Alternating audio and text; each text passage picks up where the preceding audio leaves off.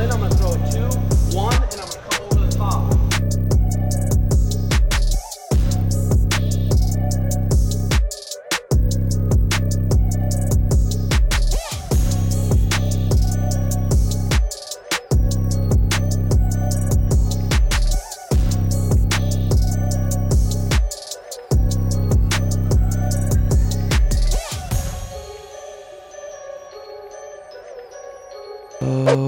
Okay, ladies and gentlemen, here we go. Another beautiful Wednesday, ladies and gentlemen. Episode 67.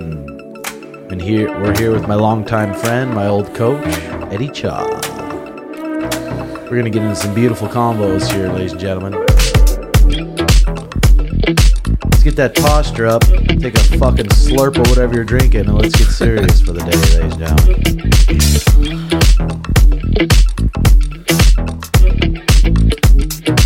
Okay, very good. For the sponsors, real quick for this episode, we got Optimal Carnivore. These supplements. These are the brain. This one's the Brain Nourish. They have all sorts of different ones. This one's for mood, your memory, and your focus. And the ingredients in this one is New Zealand grass-fed brain, 1,500 milligrams. And then the other ingredient, there's only 2 ingredients, is lion's mane. 1,500 milligrams of lion's mane. So you get both those 2 things pumping through your body. Improve your mood, improve your memory, improve your focus. The link will be in the bio, but these are quality stuff. They have a bunch of different organ supplements, and they are on Amazon. Grass-fed, organic organs, straight to the guzzler to help you stay healthy. So the link will be in the bio, and the code's RedHawk10. Code RedHawk10 for a discount on Amazon. Like I said, if you want to support the show, check out the link in the bio. And then also patreon.com/RedHawk Academy. Content's going up there all the time. Even yesterday, I think we put a tutorial video up, an extra podcast up. We're doing a contest giveaway for a bunch of shit each month. So there's a lot of stuff you can get on there. So, okay, welcome in to my friend and our old coach, Coach Eddie Cha. He's been coaching some high-level fighters for years, and he used to be Sean and I's coach at the MMA Lab. Now he's training at Fight Ready, training the fighters at Fight Ready. How you been, dude? Good, man. It's good to see you again. Fuck yeah, you too, bro. You've been staying busy, huh? Yeah. You guys too. Yeah, we've been fucking staying busy. So you're working with so many good guys nowadays. You're working with of course, Henry Corrales, one of the scariest motherfuckers in MMA. Working with Zombie, working with Eric Anders, and working with Henry Cejudo. Yes. I think Henry and Suga are so we making coming up here soon. We could be standing across from each other in July. I know.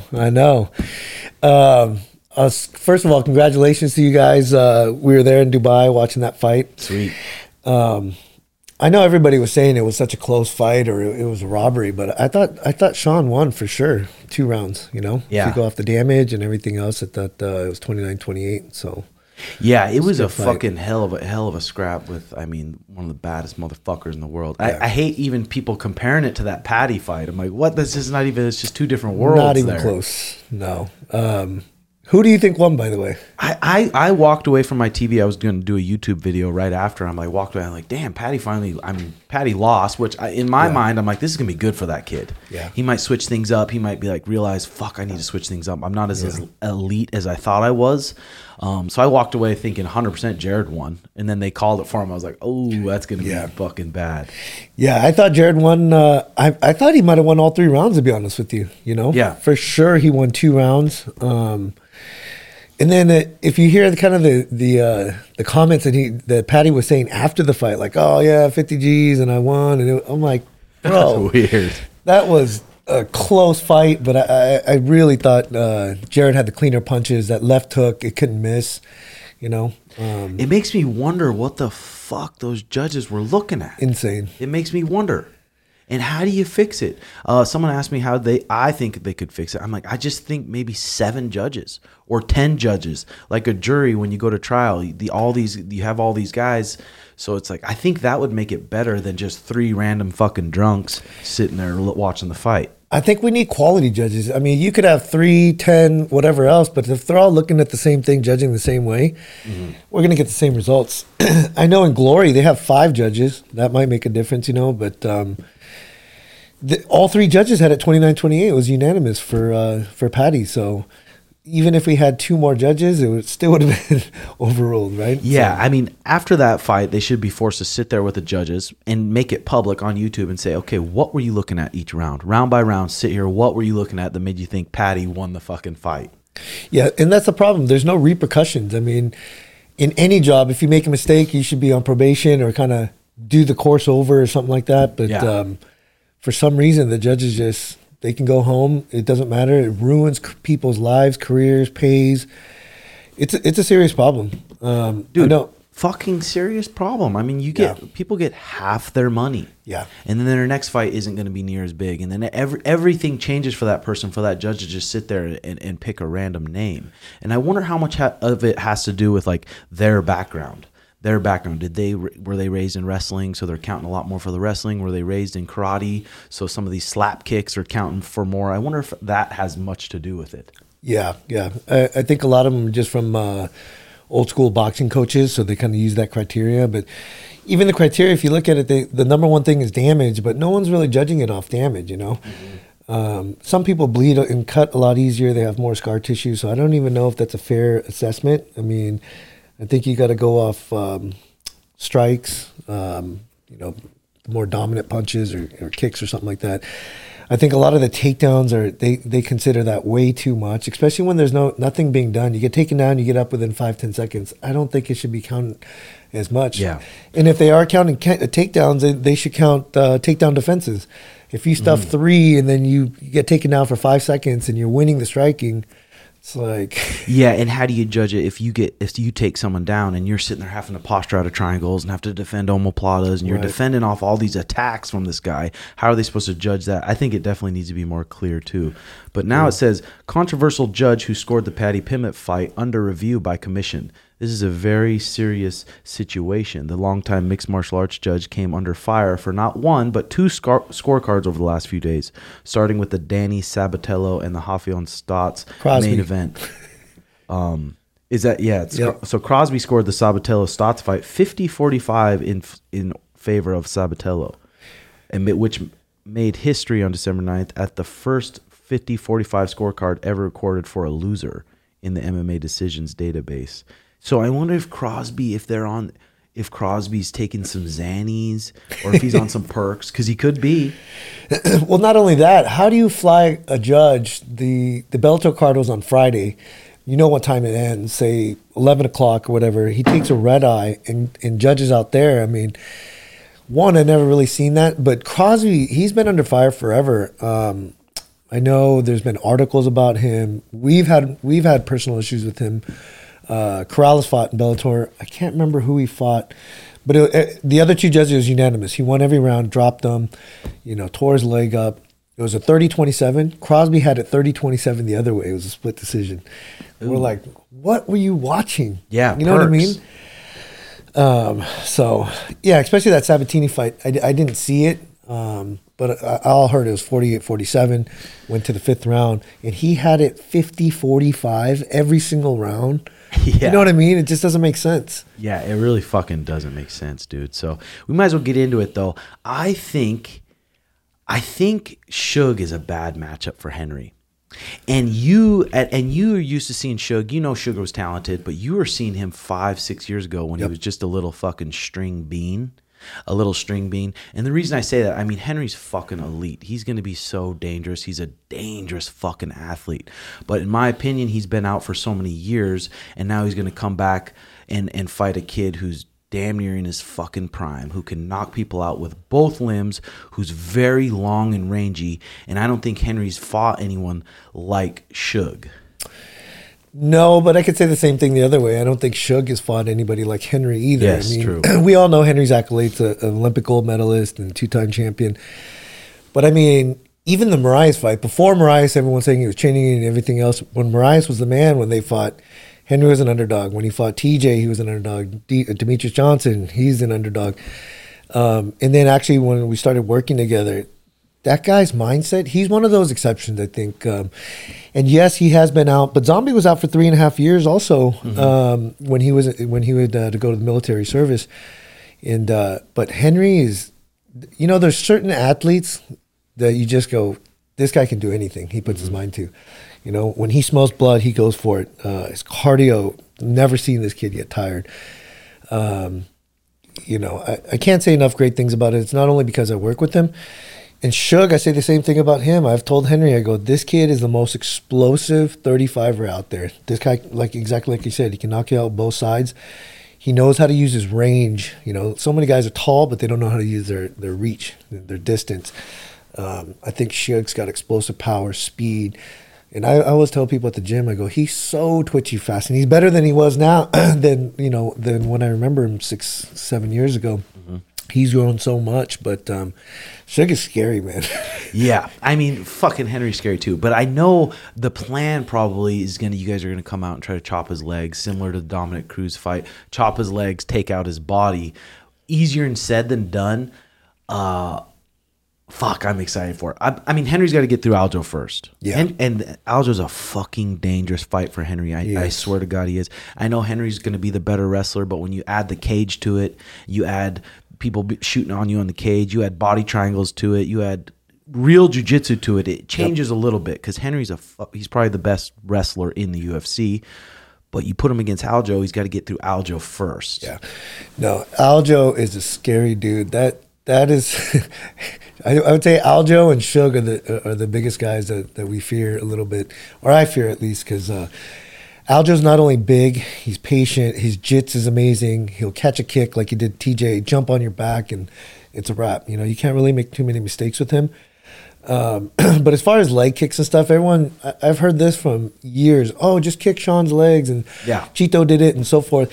It's not that easy. Like even when he chopped, some of our game plans for when Henry fought Dominic Cruz. One of our goals was 7 leg kicks, or anything else. And but if you saw, like everyone says that about Dominic, even Chito when he fought him, he was saying like, man, I was trying to kick his legs. He's fast. He's in and out. It's not a matter of like trying to kick the legs. It's when do you kick it? That's where the game planning comes in as coaches, right? Do we wait for him? Do we feint? Do we have him come in with the jab, step in with the lead leg? When do we kick? That's kind of the key. Mm-hmm. And I think that's where the game planning. But Henry, I'll tell you this, like if we say you have to do this kid is so disciplined. He never deters. I think Demetrius said it on Rogan's podcast. He goes, that guy's the most disciplined guy I know. And it's not talking about dieting or anything else. He's disciplined when it comes to game planning. When he says he's going to do something, he does it. That's it. Mm-hmm. This guy's, we always tell, Henry always says too, he goes, I'm selfish to my goals. He goes, that's it. He goes, I'm loyal to my goals. He goes, he can, he'll fire anybody on the spot if you're not an asset or anything else. But he does whatever it takes to win. Mm-hmm. Like, I'm always impressed and give people credit when they're an Olympian, but this kid won I think he's the youngest gold medalist in wrestling for the U.S., Yep. Just a story of everything that he's been through, but the mindset, I'm telling you, like this kid is something special. It's not just his accolades. When you start training with them, you just go, this kid is different. Yeah. Like we've been around the gym and we see guys like that. It's not just special. He's just different, I'll tell you. But yeah, he hasn't fought for over 2 years or something like that. May 2020 was his last one against Dominic. Yep. Yeah, that was the first COVID fight, first show back. But he has been training. I mean, Whaley's been in our camp. He's been in there. Figueiredo's been in our camp. He's been doing that. John Jones, he's been doing that. They've been exchanging notes. Demetrius has been coming in and out. They've been training together every day. Zombie, he was sparring with him for Volkanovski. So it's not like he hasn't been doing anything for 2 years. This kid's been active. Mm-hmm. He's been, I think he's been evolving too. He has his own philosophy in fighting now, so he's kind of switched a lot of the regimen around. It's getting older. Yeah. But with older comes, being smarter, yes. Right? We like most camps, if you look at it, they go, okay, this morning we're going to do, jits, and the nighttime we're going to hit pads, or we're going to do this. He likes to combine everything. So everything is an MMA practice. So we'll go into I don't want to tell our whole schedule, but he'll get in. We'll say like play rounds. We're going to simulate this. Then 30 minutes, we're going to get straight into wrestling. Then 30 minutes, we'll get into jiu-jitsu, whatever. But every practice is not going to be broken up like just pad work, just this, because we're so limited. We have so many things to train in MMA. He puts every practice as MMA, and then we get detailed to it. You know, sparring, whatever we see, we don't wait till the next day. We let him recuperate for about 5-10 minutes, and we go straight into what we saw, and we rep it right on the spot. But he's such a perfectionist. He's one of those guys. Like, I'll give you an example. We're running like check hooks or something like that, or we're running Y patterns, you know, just evading, setting traps. I've showed those moves to a lot of guys, and they couldn't hit it in a fight or sparring. Maybe it takes them a year, right? Henry would do it the next day, and I go, I can't believe you did that. He goes, well, isn't that what you wanted? I go, yeah, but I've never seen results that fast. He's just that fast at just picking things up. Yeah, I'm curious to see. I mean, like I said, I think Aljo's just going to be a fucking tough fight for everyone. He walks around 175 pounds. His limbs are super long. Taquino fought him, and Taquino is so strong. And Taquino even talked about this. This guy's fucking strong. Yeah. He's fucking strong. But we did see him sleeping against Marlon Moraes, laying there flat, sleeping. So that does make me think, like, I mean, Suge can probably knock him out. That was a while ago, though, It was. It definitely was. But it shows that he's not invisible. But I hope we get the fight with Henry, because I think for both those guys, that's the biggest fight in the bantamweight division, Henry versus Suge. And it's just like, want to beat him so fucking bad. Just to say, hey, you beat Triple C. Sure. You beat Triple C, the best combat sports athlete out there. Yeah. And I think it's going to be, I'm so curious. I mean, that's going to be just two fucking elite guys going at it. And it's going to be sweet. Yeah. I mean, the build up to it's going to be sweet. The training camp, everything's going to be fucking sweet, bro. It is.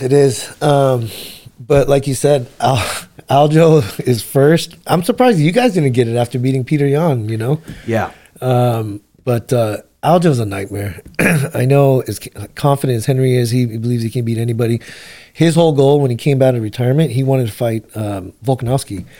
But Dana said, no, you got to, win some fights or whatever it may be. So his goal is to beat Aljo. Then he said, Suge's next. He goes, that's the money fight. That's the guy. That's the challenge that I want to put myself through. And then we'll see from there. If Henry was going to beat Suge, how do you see it? I mean, leg kicks, body shots, taking him down. People think you take Suge down, it's going to be easy to beat on him, but it's not, bro. We've been training with Taquino for so many fucking years. He's very dangerous, and he has a lot of tricks when it comes to jiu-jitsu that people don't even know about yet. Yeah. No, I've been following Suge's career. I think you've done an amazing job with him. Taquino's obviously the best, You train with him, Suge trains with him. His jits is improved. Not only that, his grappling. And then I keep telling everybody, Suge's so hard just to take down, because when he gets to that cage, his lateral movement and twitches and feints, and like I said, he knows how to use his range. You go orthodox, he'll go southpaw, keep even a bigger distance. And so it's not as easy as people say, oh, you fight Suge, just take him down or kick his legs. It's not that easy. This kid is lightning fast. He's long. But if they were to fight, I would definitely say the leg kicks, because if you look even the Peter Yan fight, I think he was like 27 for 27. I can't remember the exact CompuBox numbers, but the leg kicks were landing. But Peter Yan does come forward and just kind of take shots. But yeah, definitely the leg kicks, the timing of it, how he would set it up. It's going to be hard to punch Suge in the head because he's so much taller and Henry's so much shorter. But we have to use that X factor as wrestling too, But it's how to do it, when to do it. Those are the keys. Everyone can say in a broad perspective, yeah, just wrestle and just kick. But how many kicks? How many shots? When do we wrestle? What do we see in film that this is kind of the time to blitz or whatever it may be?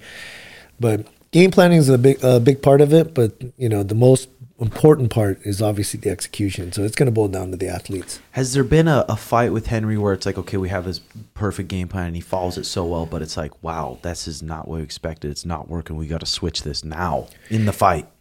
I know when he fought Moraes, I wasn't working with him at that time, but our other coach, Santino DeFranco, they did switch it up. Henry's shoulder was torn, And then I don't know if that story came out, but before the Moraes fight, I think it was 3 days on fight week, the mats were, you know how they tape the mats together?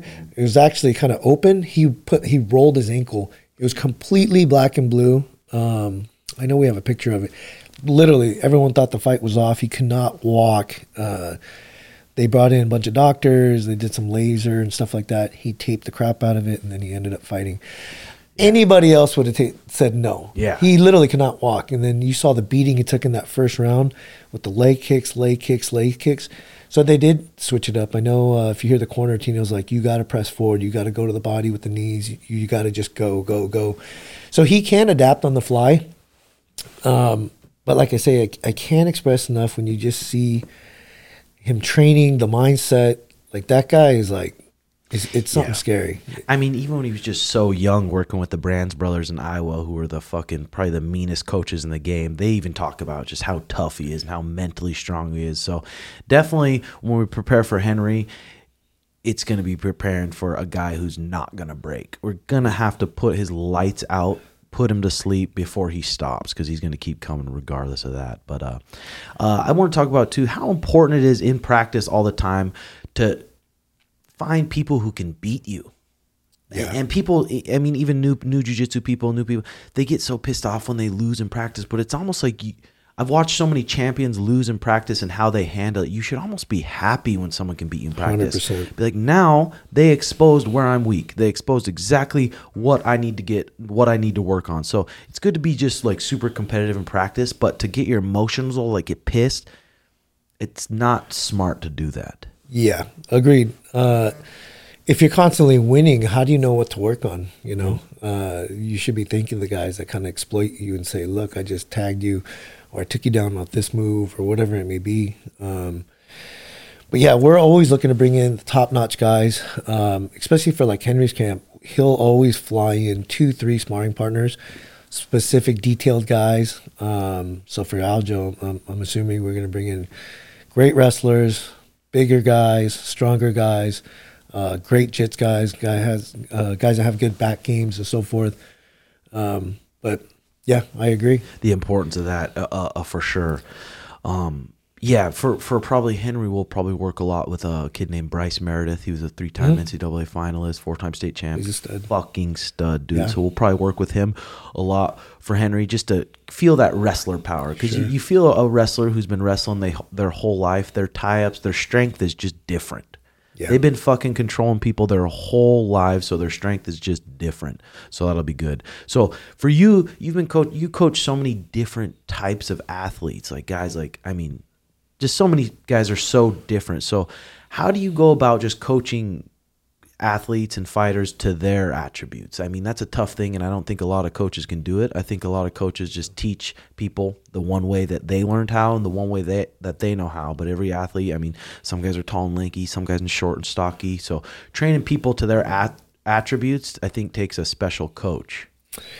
Yeah.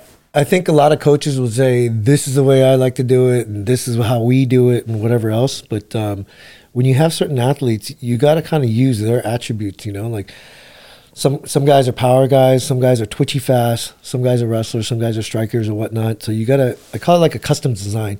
You got to be able to design your style with theirs and kind of blend it in. But I think there's a universal thing that you do have to have, like basic fundamentals.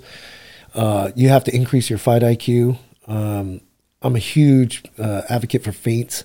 You know, the feints are everything. I think when you get into the top 5, top 10, I talked about with Henry, Zombie, all these guys, the feints, and I think GSP talked about it too. He said, I don't know if you heard that article when he said when he fought BJ Penn 2. He said BJ Penn was the fastest reaction time guy when it comes to anything, counters. So he goes, I knew if I punch first, I'm going to get countered. So his the whole first round, I went back and watched it, nothing but feints. Feints. He's reacting to everything. Second round, the reaction times get slower, right? The neurological system kind of breaks down, and then he took advantage of it in the second round. But little things like that, I like to dissect. But yeah, you got to have a fundamental thing. Like as much as you have your style, I have my style. If you can't throw a basic jab or you understand what jab range, we're also big on like what we call distance game or a borders game, Henry likes to call it. Volkanovski's, the Izzy's, City Kickboxing does it really, really well. We're real big on that distance game. Suge is so good at that too, right? And he does the feints again. He freezes guys, he twitches them, he makes them back up, makes them react to stuff. And so I think you have to have the fundamentals, and then you got to add your twist to it, and then kind of adjust and say, well, this combination may work for Henry, but this is not going to work for X, Y, and Z. Yeah, I mean the fight IQ, and that's just the fight IQ is just going to come from experience in the cage. It just really is. I mean, I had a couple amateurs have their debuts this weekend, and they're both really good strikers, but trying to knock the people out. They're trying to knock the people out, and it takes experience to be able to okay. It's the second round. I'm fucking running out of juice. I'm not able to KO this kid, but it takes experience to be like, I'm gonna take 30% off my punches, and I'm just gonna start popping this kid at 60%, 70%. It takes experience and just cage awareness and just IQ to be in there and experience that. But yeah, I feel like you've always been good at that. You have a good striking system and working with different athletes and watching Zombie. I mean, I sparred with Zombie one time. I'm like, that guy's a fucking stud, bro. He cracks hard. He's black belt level of jiu-jitsu. How's Zombie been doing? What's it like working with him? He's good. Zombie's like my little brother, Not only we're both Korean, so we have that culture thing and respect, but he's another workhorse. I mean, you talk about like a student of the game. He knows he's not the most athletic guy and this and that, but everything he's worked for, he studied. Like, I'll give you an example. Like during his camps, he records every play round, every wrestling practice, everything. And then we go eat after. He's sitting there say he does 5 rounds, 25 minutes on video. He'll stop, rewind slowly. Oh, this is how I got taken. Oh, no, I was 2 inches too close. Like, it'll literally take him an hour and a half, 2 hours, and then he'll study again. And his wife used to say, like, I literally have to tell him to put the phone down. He won't go to sleep. He's literally obsessed with studying everything. He's literally a student of the game. And so, yeah, I love that guy. Yeah, that's fucking badass. He's always just been the best dude to be around. But So when you're looking at an amateur, like some kid who tells you, hey, I want to be world champ, blah, blah, blah, what's kind of athletes, what do you look for in a fighter mainly? Well, skill set wise, obviously, I think we all agree that if we had to build a fighter like a video game, what would it be? What would it be for me? Yeah. If we're building a character in a video game and you have boxing, kickboxing, jiu-jitsu, wrestling, judo, whatever it may be. Yeah, speed, timing, and then just coachability. But it's style-wise. What would it be? Like you're building a guy. Like if I want their strengths. Strengths. Like what would your character be? A striker? As a base. And then you could build everything else around it. God, it's just so different for everyone. Yeah. Because you start out as a wrestler. That wrestler, it's probably going to take him a while to figure out his range with punching. Sure. Wrestlers, they shoot from tie-ups and they shoot from in close and they shoot. The range is completely different. And then you get a striker who started out striking. It's like he knows his range. He knows where to fucking punch someone at the end of his jab or at the end of his right hand. So I think that one's kind of tough. It is, but then... we can get the best strikers in the world, but if they can't wrestle, fucked. You know what I mean? And then all the strikers are kind of playing catch up too. Like wrestling is a feel and everything else, and they're so mentally tough. Like we have so many like D1 guys from ASU and everything else. They're just different. Like we have BJJ black belts, we have all this and that, and great strikers, but when you look at the wrestlers in the room, they're just different. They've been cutting weight since they're their kid. They have the discipline not to eat. They have so many attributes, strength-wise and everything else. But for me, at least, if I'm looking to build somebody, say, what's your background? Did you wrestle in high school? Some of the first things I ask. And then listen to the answers and then listen, going off of what they kind of say. But obviously, it's the mindset and it's a discipline. Some guys are motivated, and you probably get 10 a day coming in here. I'm the next world champ. I want to do this. I want to be the next Suge and so forth. But actions speak louder than words. Can they take a beating? First day of sparring, do they come back the next day? Just little things like that, But those are the things we kind of look for is consistency, why they want to do it. what their experience is, and then do they have what it takes? Yeah, I agree. I mean, exactly why they want to do it. Like, are you passionate about mixed martial arts? Because if you want to be successful in this, you're going to have to fucking commit your life to it, because there's so many arts that you have to get good and proficient at. And then, yeah, exactly, dude. I see so many goddamn good athletes come in here, but they're just every little life problem that pops up keeps them out of practice. Every little thing that pops up keeps them out of practice. It's like, well, you're not going to go that far then. Yeah. So I think that's it. Just being passionate about it, showing up, and then being coachable for sure. But of course, you get a wrestler who's wrestled his whole life. You come in here, he's going to adapt to jiu-jitsu pretty easy. He's going to adapt to jiu-jitsu pretty easy. He's going to have the mindset to be able to adapt to striking for sure. I mean, I always tell people too that are just, they don't have much of a grappling background and they're teenagers. It's like, you have to start grappling because the grappling takes fucking years and years and years to develop. Yeah. And I don't know what it is after we've been in the sport a long time. You've seen great strikers, and the first thing, what should I be working on, is say, you should wrestle 1 to 2 times a day. Maybe wrestle an hour a day, and it doesn't always have to be hard. It can be flow, whatever it may be, and then you should be running jits and everything else every day, and you're still playing catch-up at 5-6 days a week for a couple of years. They just don't do it, right? Mm-hmm. How many times have you seen great strikers? If you just had wrestling, you'd be a freaking world champion or top 5 in the world. And then you have the other side of the coin. We see great BJJ world champions. We see D1 national champion wrestlers. You need to work striking every day, and they don't do it. You know what I mean? And I think that goes back to the discipline. Are you willing to do whatever it takes? Well, we just told you what you got to do, but you don't want to do it, then I don't know what to tell you. Yeah, at least becoming like proficient at your weaknesses. And then you can still focus on what your strengths are and keep improving your strengths and get better at your strengths. But in MMA, if you're lacking in one area, your plan is to be elite and get in the UFC, and you're lacking in one area, you're going to get exposed. Like, you're going to get exposed quick. Yeah, the minute you lose a fight, there's the blueprint, right? It's like, oh my God, so-and-so just took him down, or so-and-so calf kicked him. There's his weakness, his stance, or oh, this guy he can't handle pressure. Well, there's our game plan. Everyone sees it. Yeah, you know what I mean? And the more you fight, the more holes everyone sees and exposes. So if you're not evolving every fight, then you're going to get exposed. Yeah, fuck yeah. So they're talking about Nick Diaz. Nick Diaz said he's coming back and he's looking to make a run. And I'm like, oh, fuck. That's why I tweeted. I'm like, put that motherfucker on the Liver King diet, and then I'd be pumped to watch it. Yeah. Nick Diaz promises whole new me in 2023 comeback, targets Israel Adesanya matchup. I mean, it's like, fuck, Nick. Yeah. It sucks with those guys because I feel like with a lot of those guys, they just define themselves as I'm a fighter. They define themselves as I'm a fighter. And it's hard to let go of that and be like, it's okay. I'm not a fighter anymore. It doesn't define me. Yeah, Nick's been a legend. I haven't met anybody that doesn't love the Diaz brothers.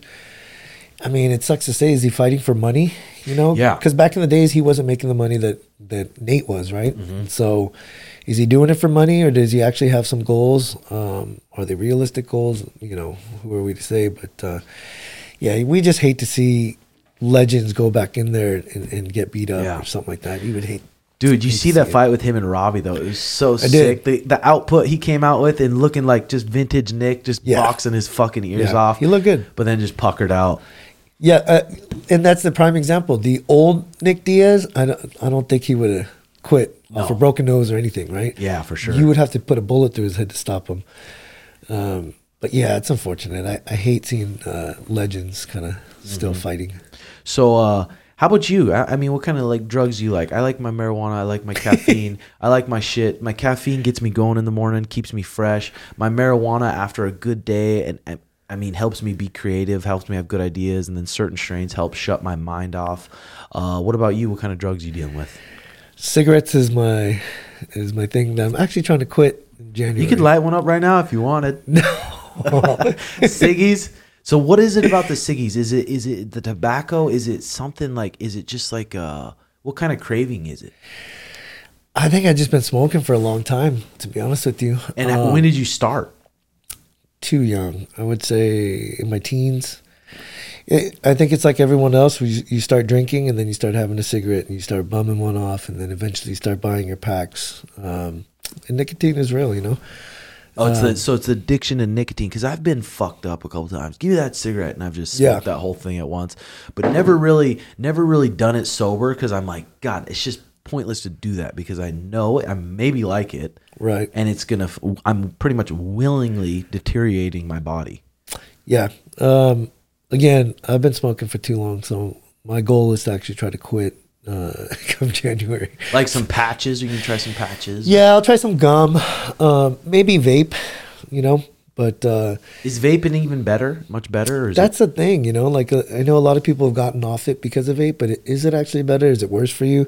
I think it's still relatively new. Who knows? What's going to happen in 10, 15 years? Reports that come out, but whatever I do, I want it to be temporary, and I just want to be done with it. Yeah. You do caffeine? I do. I drink a glass of coffee a day. You know, I like energy drinks too. Get charged up. Yeah.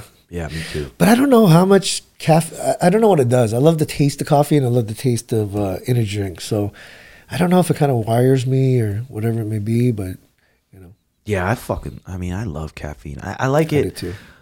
Especially, I don't really fuck with the energy drinks too much, but you get a Celsius before training, before one of your workouts, and like maybe you might get a little bit of toxicity from it, but is it worth it for having a fucking good workout? Right. And having your mind strong that whole workout and pushing those extra rounds that you didn't want to push just because you got that caffeine?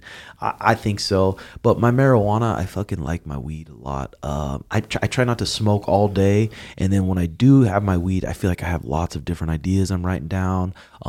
I'm able to just shut my mind off and enjoy Mariah, enjoy my dogs, enjoy my night, enjoy all the small things in my life. You do the marijuana much?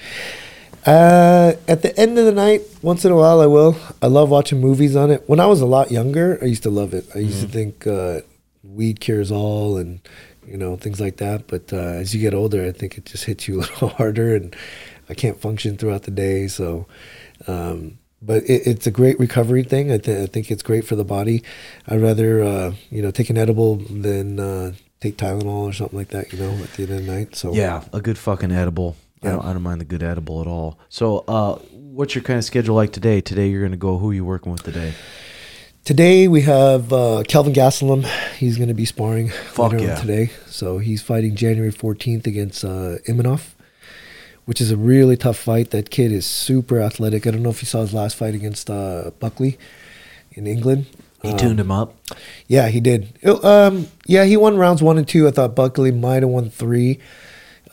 His gas tank looks a little suspect. He kind of always gasses around the 12th minute or so. This will be his first main event, which is going to be 5 rounds. So I think it definitely favors Kelvin.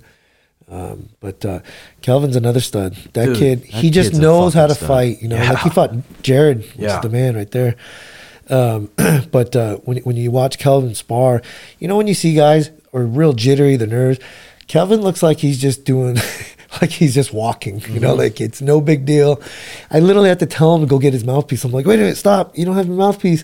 He's like, I never wear my mouthpiece. So I go, well, you're wearing it now. Like that kid, dude, because it's not like he's super. I mean, he's definitely gifted because just mentally he's gifted. He can take a fucking punch. But like athletically, he's just short Mexican. He's fighting at middleweight. He's southpaw. He can wrestle pretty good. But he's a fucking animal, dude. Yeah, height-wise and everything else, you go, this kid should be at 70 again, you know? But when he was doing so well at 85, and besides Pereira, I think he was the guy the only guy that really almost beat, you know, Izzy, right? But I told him, I go, you want to be remembered for almost doing something. You have a chance to actually make a run here. And so... what does he walk around at, 200, 210, I want to say we weighed him at 202 right now. And we have about 5 weeks to go. Nice. Yeah. Nice. So 186, not too big of a jump. But he's thick, pounds. Man. He has no neck, literally. He is strong. He's thick. He can wrestle, and he's got pop in that left hand. Yeah, I'm excited for him. The Pereira, being champion, it just opens up. It opens up the division so much. All these guys are licking their chops, I bet. Especially the fucking good wrestlers and the good grapplers. So I'm curious to what happens there. This weekend we got Jared Cannonier versus Sean Strickland. What do you think is going to go down in that 5-rounder? I love Jared. You know, Jared's the man. We worked together quite in I don't know how many fights together, but Jared's just so good. He's so strong for that weight class. He's got a high fight IQ. As I remember, I'm sure he's the same. That guy's work ethic is second to none. His mindset, you know, we talked about. Similar to like Henry Corrales, I feel like. They're just once they get in there, it's just like they're fucking Jared's savages. Gonna do his thing. He's got great kicks. He's got power in his hands. And his wrestling's improved a lot too, right? Like, you know, like he's not a guy you can just go hold in the cage or wrestle. Like Jared's a all-around MMA fighter, you know. And he's an elite guy, so I got Jared winning that fight. He really is elite. And Sean Strickland's a bad motherfucker too. I think he's able to get in a lot of people's heads and kind of intimidate them a little bit. He's not going to be able to intimidate Jared. No. Sean's, I don't know if everything he does is an actor or whatnot, but he's definitely entertaining. He's a crazy motherfucker. Yeah. Some of our guys trained out there. He said he was cool as hell. I know he's a Cali guy too. I know some of the guys from California know him as well. But yeah, he's dangerous as well, you know. I wouldn't be surprised after the last fight if he's going to try to wrestle him a little bit, maybe strike him, you know, in the first couple minutes, and then when they get that exchange, he'll probably try to wrestle him. But Jared's a tough kid to take down, man. I mean, look at his fight against Brunson, who's probably a better wrestler than Strickland, probably better at jiu-jitsu. Jared gets taken down in the middle of the cage, right into side control, and Jared just does everything right and ends up working to his feet. Yeah. I'm fucking pumped for that fight. I'm pumped for that fight this weekend. Same. And then we got who else? This is an interesting fight here. Alex Caceres versus Julian Erosa. Alex, our boy. Yeah, it's an interesting fight. Julian's my buddy too, and similar styles, both hands down. I mean, and you'd say Alex is more of a vet, but Julian's a vet too, dude. He's got 38 pro fights. He's been in there for a while. Caceres 19-13. It's probably going to be a pretty fucking banger fight. Yeah, I don't know Julian personally, but everyone that does know him, they have nothing but great things to say about him. He is a workhorse. He's got a great ground game too. I think he's a BJJ black belt. He's had fight of the nights and so forth. And as we know, when we used to train with Alex, he's so elusive. Like everyone thinks, oh, Alex is so easy. You can take him down, or he has no pop. That kid is good. He's got tricks everywhere. He can fight. Yeah. He's been fighting since 18, bare knuckle, backyards. Like, this kid can fight. He's super athletic. I think his jits-has even come a long way, too. He when he came from behind and beat the Korean kid, Sting Ho Choi. Yep. Yeah, that was a great fight. But yeah, just every time if you try to you pick against Alex, and he'll win. So. Yeah, and Alex is a fucking different bird, dude. Kid is a different kid. He's fucking. I mean, most fighters that have been fighting that long, they got some screws loose. They're crazy, but that's partly what makes them good. So, who's favored in that fight? I don't even know. I can't even see the favorite here. I'm curious on that too. Then we got Drew Dober and Bobby Green. Oh man, Bobby! I love Bobby. You've been working with Bobby for a while. Back in the days in Cali, yeah. Bobby is one of the realest guys you will ever meet. He's 100% genuine, just raw talent, like reaction time. Anything he does, like even when, he's not a guy where you can just hit mitts and go, okay, like this, he looks great. But you put him in the cage, in the ring, and sparring, like that guy will talk trash to you. And most time when people are angry, they can't fight, they can't focus. Bobby, it almost gets him looser when he talks trash. Like every single guy he'd be sparring, like, "What's up, bitch? Come on." Yeah. And everybody's like, "Whoa, what the hell?" I love Bobby. I thought he got popped for the stuff, so they must have dropped that. He didn't get a 2-year suspension or something. I read something about it. I don't know what it was for. He said it was a Whole Foods supplement that it popped up some shit. Okay. So it must have been such a small amount that it got taken away. So yeah, I don't think Bobby is on PEDs or anything like that.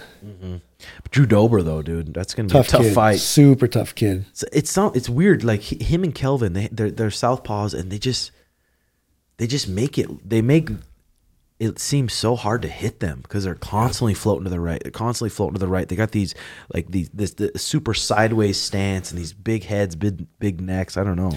Yeah, but the thing with Bobby, he's kind of like Suge. He can switch stance too. He doesn't have to fight orthodox. He can switch to southpaw. Yeah, that's going to be a tough fight for Drew. Yeah, that'll be a fun one to watch there. And then we got Julian Marquez versus Duran Win. It's always entertaining watching Duran fight. He's what, 5'5", 5'5", middleweight. but can wrestle like a fucking motherfucker. And then he's going against Julian Marquez. That should be an interesting fight there. I don't know who's going to win that. And then we got this Saeed kid, Saeed Nurmagomedov. He's going to be a dangerous kid. He's going to be in the top 5 soon. He's going to be a problem for a lot of fucking people. Yeah, because he's super flashy. He's pretty accurate. He's not quite as accurate as Suga, but he's super flashy. He's long like Suga, and he can grapple. He can really fucking grapple. So that kid's going to be... Yeah, that kid's legit. Kid's going to be an issue. Damn, a bunch of fights got canceled this week. Sweet watching JP win. Yeah, he did great. He beat the fuck out of him. Holy Elkins shit. is tough, man. The whole camp, we were telling him, don't try to finish him and gas yourself out like everybody else. If you're going to unload, do it in the third. And I remember he told me after the fight, in the second round, he goes, I hit him as hard as I could with the elbow on the ground. Blood was gushing. He said he almost threw up. I think he did throw up a little bit in the second because he tasted his blood. Ooh. And he just threw up in his mouth, swallowed it. After the fight, he was throwing up too because he's tasting his blood and stuff. But he goes, I hit him with everything I could. I go, so did every other guy. And then ended up losing because Darren he's a veteran. He's a stud, you know. Hats off to him. But JP did amazing. Followed the game plan. You know, we really worked a lot of those chokes that they're great at, takedown defense, and up the middle. Like if you saw Elkins' guard, he just kind of like a Peter Yan thing. So if you saw us running those teeps up the middle a lot, and stuff like that. I mean, everyone says with that Elkins guy, he just does not get tired, and it's happened so many times. I mean, there's been a handful of fighters in the UFC in the past that just beat people from taking beatings. Yeah. People fucking gas out from beating on him. But JP looked in phenomenal shape, dude. He was putting way more output than Darren Till, and just every single position was beating the fuck out of Darren. Well, you know, like JP, as you know, his cardio is unreal either, right? And then you can hear Elkins breathing heavy on the ground, like super heavy. And so I was like, oh, maybe this might be the fight where he kind of gasses out a little bit. But he just kept on coming. And JP, you know, he was so impressed too. He's like, I can't believe that kid's cardio. He goes, I take pride in cardio. And he's like, I feel the wall and I just push through it. But he's like, yeah, that kid's something else. Yeah, it's cool seeing JP come up too, just because he came in, he wasn't in the UFC, he moved away from his hometown, sold his mower business, and I remember him getting beat up so bad in sparring one day, and he's crying in the locker room saying, I don't even know if I should do this anymore, and he thought about moving back, but we're like, just fucking stick with the system, and he did, and now he's in the UFC thriving. He's a fucking great kid, isn't he? Yeah. Remember when no one thought he would mount to anything, you know? He went to the Contender Series. He fought Jacob Rosales, tough kid in California, and everyone was kind of counting him out. He won that. Then he lost his debut to, what's the veteran's name? I can't remember. Oh, yeah, I know. Lozon, yeah. And then he started 0-1, and then he's won 5 straight, you know. Fuck yeah. But he's a guy, again, perfect example. Every day, day in, day out. Even after his last fight, you know, he's banged up, shows up on Monday, watches practice, tries to learn something, you know. Just trusting the process, and you see the growth of, you know, Jonathan Pierce, JSP. That's fucking badass. So what's your kind of thoughts on Patty the Batty? How do you think he's going to amount to be? I mean, he's already a superstar, and I think people are going to watch him regardless of what happens. But I think the UFC and the lightweight division, they're going to have to really be smart with the fights they give that kid at this point. I think the lightweight division, we've talked about this with a bunch of guys, it's one of the most stacked. If you look at from 1 to 15, they all have 20-plus wins. They're all sick wrestlers. Like, look at Fazeev, just amazing strikers, scary dudes. But I think Patty is super talented. You know, the dude's got a chin. We've seen that in his last fight. He's got a great ground game. He has it all. He has a star power. My only concern with him is when you get up to 220 pounds or 210 pounds in the off season, you're not training it. And we all know that's when you get better is in the off time, right? Yep. Are you developing another skill set? How are you improving? What are you getting better at? And even if you were to train once a day, eat what you want, there's no way you're getting over 200-something pounds. Yeah. That's my only kind of knock on it. And how many athletes have you seen? Because I've seen a handful of them that, like, when they're in the pocket, their chin fucking gets up. Or when they're backing up, they get higher than they were before, and their chin starts to come up. And I've seen people, like, you just harp on it, drill it, and then they spar it, and they still do it, and they still do it, and they still do it. It's just fucking hard to fix. And I think with people in that lightweight division, I mean, Gaethje, Poirier, Beneil, Chandler, Fiziev, Dos Anjos, Gamrot, the Sarsukian guy, Armin. He's nasty. I mean, Renato Moicano, that dude is fucking gnarly as fuck. Yeah. All these guys, it's like you cannot do that versus these guys, or you'll be sleeping. Yeah, that head movement thing. I mean, you know, we know a couple guys that pop their chin up and stuff. But if you look at Patty, you're right. His head wasn't moving when he was throwing combinations. But if you can't keep your chin down, how about we roll off the right hand? Or like we like to do what we call like a TikTok drills. Every time we throw a right hand, our right ears lined up his right ear. Throw a left hand, our left ears lined up. You know, so we're always on defense while we're on offense, kind of thing. And then there, like Jared, he wasn't kicking to the body or head kicks. It was all leg kicks. So you shouldn't have to worry too much about rolling out. I finished with the right hand. I should be able to roll out and not being worried about a left kick, you know. And so him just adding again, we go back to fundamentals. How about we add the rolls, you know? How about we add the ear-to-ear kind of drills? And I wonder if he's the type of athlete to be like, okay, I'm going to do this. I'm gonna go do this. I'm gonna drill and sparring. And in the fight, I'm gonna actually do it. Or is it gonna be one of those kids where it's like, I'm always gonna fight this way, and if my skill set can beat theirs, great. Because for him, I don't know, he's gonna have to evolve if he's gonna be the star that everyone's hoping he is. But again, he's game and he's confident as fuck, and you know how far confidence can get you. I mean, it's the number one thing in fighting. I feel like is just being confident, and he's a confident kid. Yeah, confidence goes a long ways, but at the same time, you don't want that false confidence either, you know? Wait till you get to the top 20, top 15, like we just talked about. Does that confidence tend to hinder when you take a loss, you know? And deep inside, does he really think that he won all those rounds against Jared and things like that? We'll see, you know? But he is 100% confident. The dude has star power. I mean, the dude's a star, but you got to keep winning in the sport to be one, you know? Like, even Suge, like... That dude was a star overnight from Contender Series. You know, I remember we were talking about that with him and stuff like that. But he's evolved. Like Suge has evolved. That dude has been grinding. He's evolved, and so I think it's a little different. You don't see Suge getting up to 190. Yeah, you know what I mean.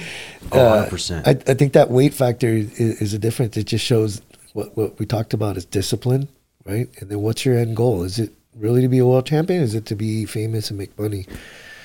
Yeah, I think the blown up like that and then having to crash diet and lose 40 pounds in a span of 10 weeks, I think that's going to age you quicker than you think.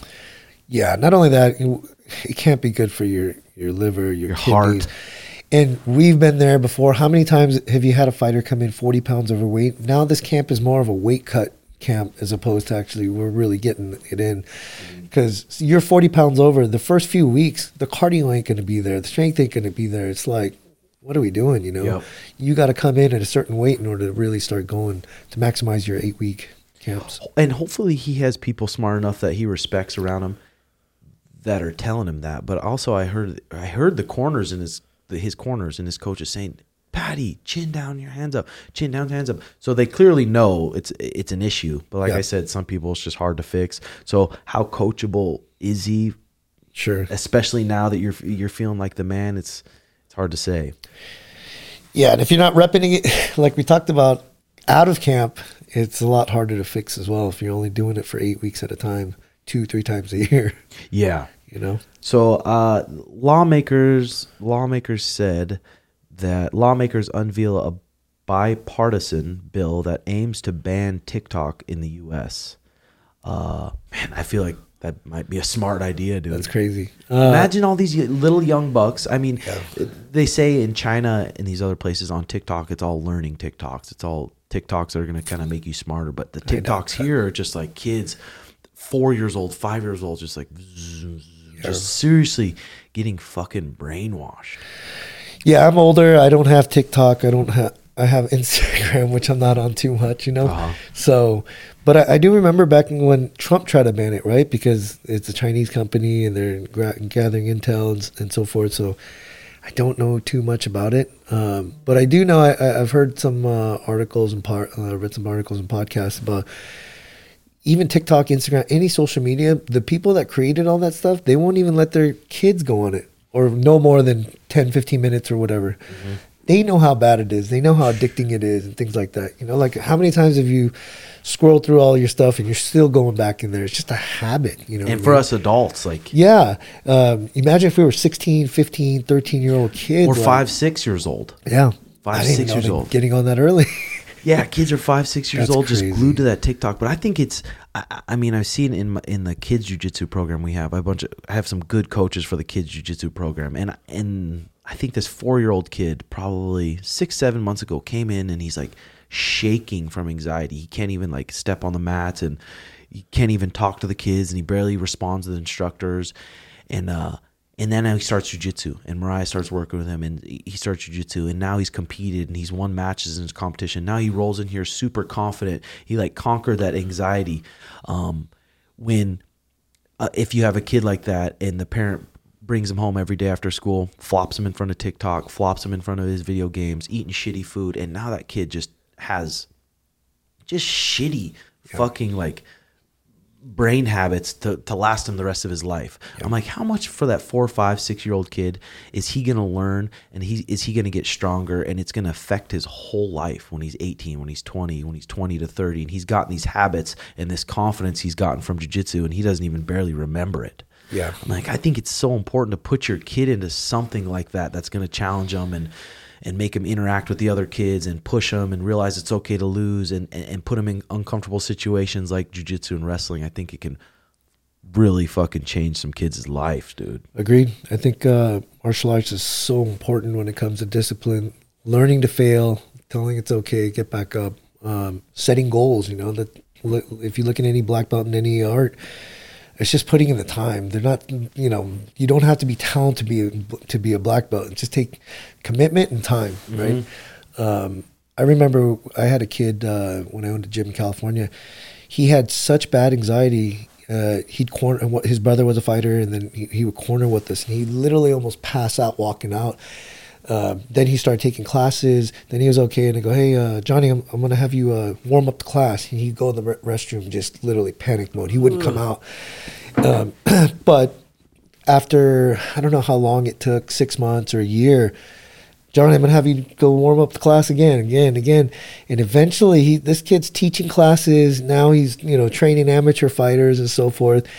But if we didn't let, you know, he wouldn't do it the first time, wouldn't come out of the bathroom and so forth. But eventually kept on asking, didn't push, just waited a week and then asked him again, you can do it. You walked out in all these big fights and so forth. And, you know, one thing led to another, and he overcame those fears. God, that makes you feel good, know what I mean? Doesn't it? And yeah, 100%. And that's a credit to martial arts, not credit to me or anything, you know? It's just a little bit of encouragement and then, you know, a little push. But, I mean, that's what makes it fun coming in the gym and just seeing people that come in and they're nerdy and they're not very social or they're not very confident, and just watching their confidence build over the years and then start to get to a confident place. Probably a little less so for you now, because you're just working right now pretty much with guys in the UFC. How do they run it over there at Fight Ready? Do you run any of the practices? I do. When there's bigger fights, it's kind of harder to do team practice and stuff like that because we're so committed to you know, the camps and so forth. But I love running practices, honestly. I almost love it equally, or if not more, than just doing one-on-one with like the high level big name guys. It's so fun to see, like, you see that light bulb click once in a while and, oh my gosh, this makes sense, or things like that. The energy level is so much different teaching 25 guys as opposed to one and so forth. Yeah, it's obviously more fun working with the high level athletes, but yeah, it's something about, I like the team atmosphere. Yeah, me too. Because over at Fight Ready, is there a team practice every day? Yeah, 5 days a week. Team practice every day, and then kind of who's coaching those? Is it Angel or is it Santino? Or? Yeah, we have Angel Cejudo for the wrestling. We have Santino DeFranco. He's the jack of all trades. He does a little bit of everything. And then I do the striking. Alan Vyers, he does the boxing. But he's been out. I don't know if you heard, you know, his wife's been sick and stuff like that. So yeah, it's been mostly the three of us right now. So have you got to get any work with Demetrius Johnson? Yes and no. He asked a few questions here and there, but didn't get pad work with him. And, you know. How about when John Jones came in? I work with John a lot, yeah. And Abbott, he's a fucking freak or what? He is. He's big, strong, shoulders hurt, legs hurt when he kicks. Dude, if I literally, if I had someone, I couldn't hold pads for him. My shit, I don't know, bro. I've torn both my biceps. I know, dude. I don't know what the fuck it is, but God, I feel bad for Eric Nixick, who's got to hold pads for Francis Ngannou. Oh, I can only imagine, right? Fuck that, dude. But you know, Demetrius, this is how, and John is the same thing. These guys are so humble. Like Demetrius asking if he can take classes, or asking, like, you know, just bowing. Like, he's a real martial artist, you know. Mm-hmm. And when guys like them, they come in, I'm trying to pick their brain. Oh, for sure. You know what I mean? I'm like, hey, what do you do with this? What do you do this? And then they're like, hey, I'm here to learn. You tell me. Like, just so humble. Like, yeah, it's fucking unreal. Badass. I mean, I can't wait for John Jones to come back. I kind of hope it's not Curtis Blades. I mean, Curtis Blades is going to be just this guy who cuts to 265. Right. He's going to come out and double leg him. I mean, it'll still be sweet, but John Jones versus Stipe, or John Jones versus Francis. Yeah, we want a big fight for him. Come on, it's got to happen. One of those. I want to see the Ngannou fight. Yeah. And how good is, like, you put on 30, 40 pounds of muscle. How long does it take for that muscle to get in shape? And especially in shape for 25 minutes. I'll tell you this. When we hit pads, mitts, and, you know, shields or whatever, usually most guys will do about 30, 45 minutes, right? We gone over an hour plus, and he's like, oh, let's go a little more. I'm like, bro, it's been an hour 20. Like, just a freak like that. Yeah. Damn. So I don't think conditioning or cardio will be a factor for him. To me, I think John Jones is the best of all times. I think Khabib is great. He's undefeated. But if you go off title defenses and who he's fought and everything else, not dude, competitive. He's the GOAT. He when we say GOAT, like every GOAT, he's the real GOAT. He's the GOAT of all GOATs. I 100% agree. I mean, you look at his fucking resume. It's like you can't. It's not even close. Not even fucking. Not even close, dude. Yeah. So, I mean, hopefully he comes back in July. Hopefully it's a mega card in July. Hopefully we got Suge versus Henry in July. We got Conor versus whoever, and then we got John Jones versus whoever. How sick would that be?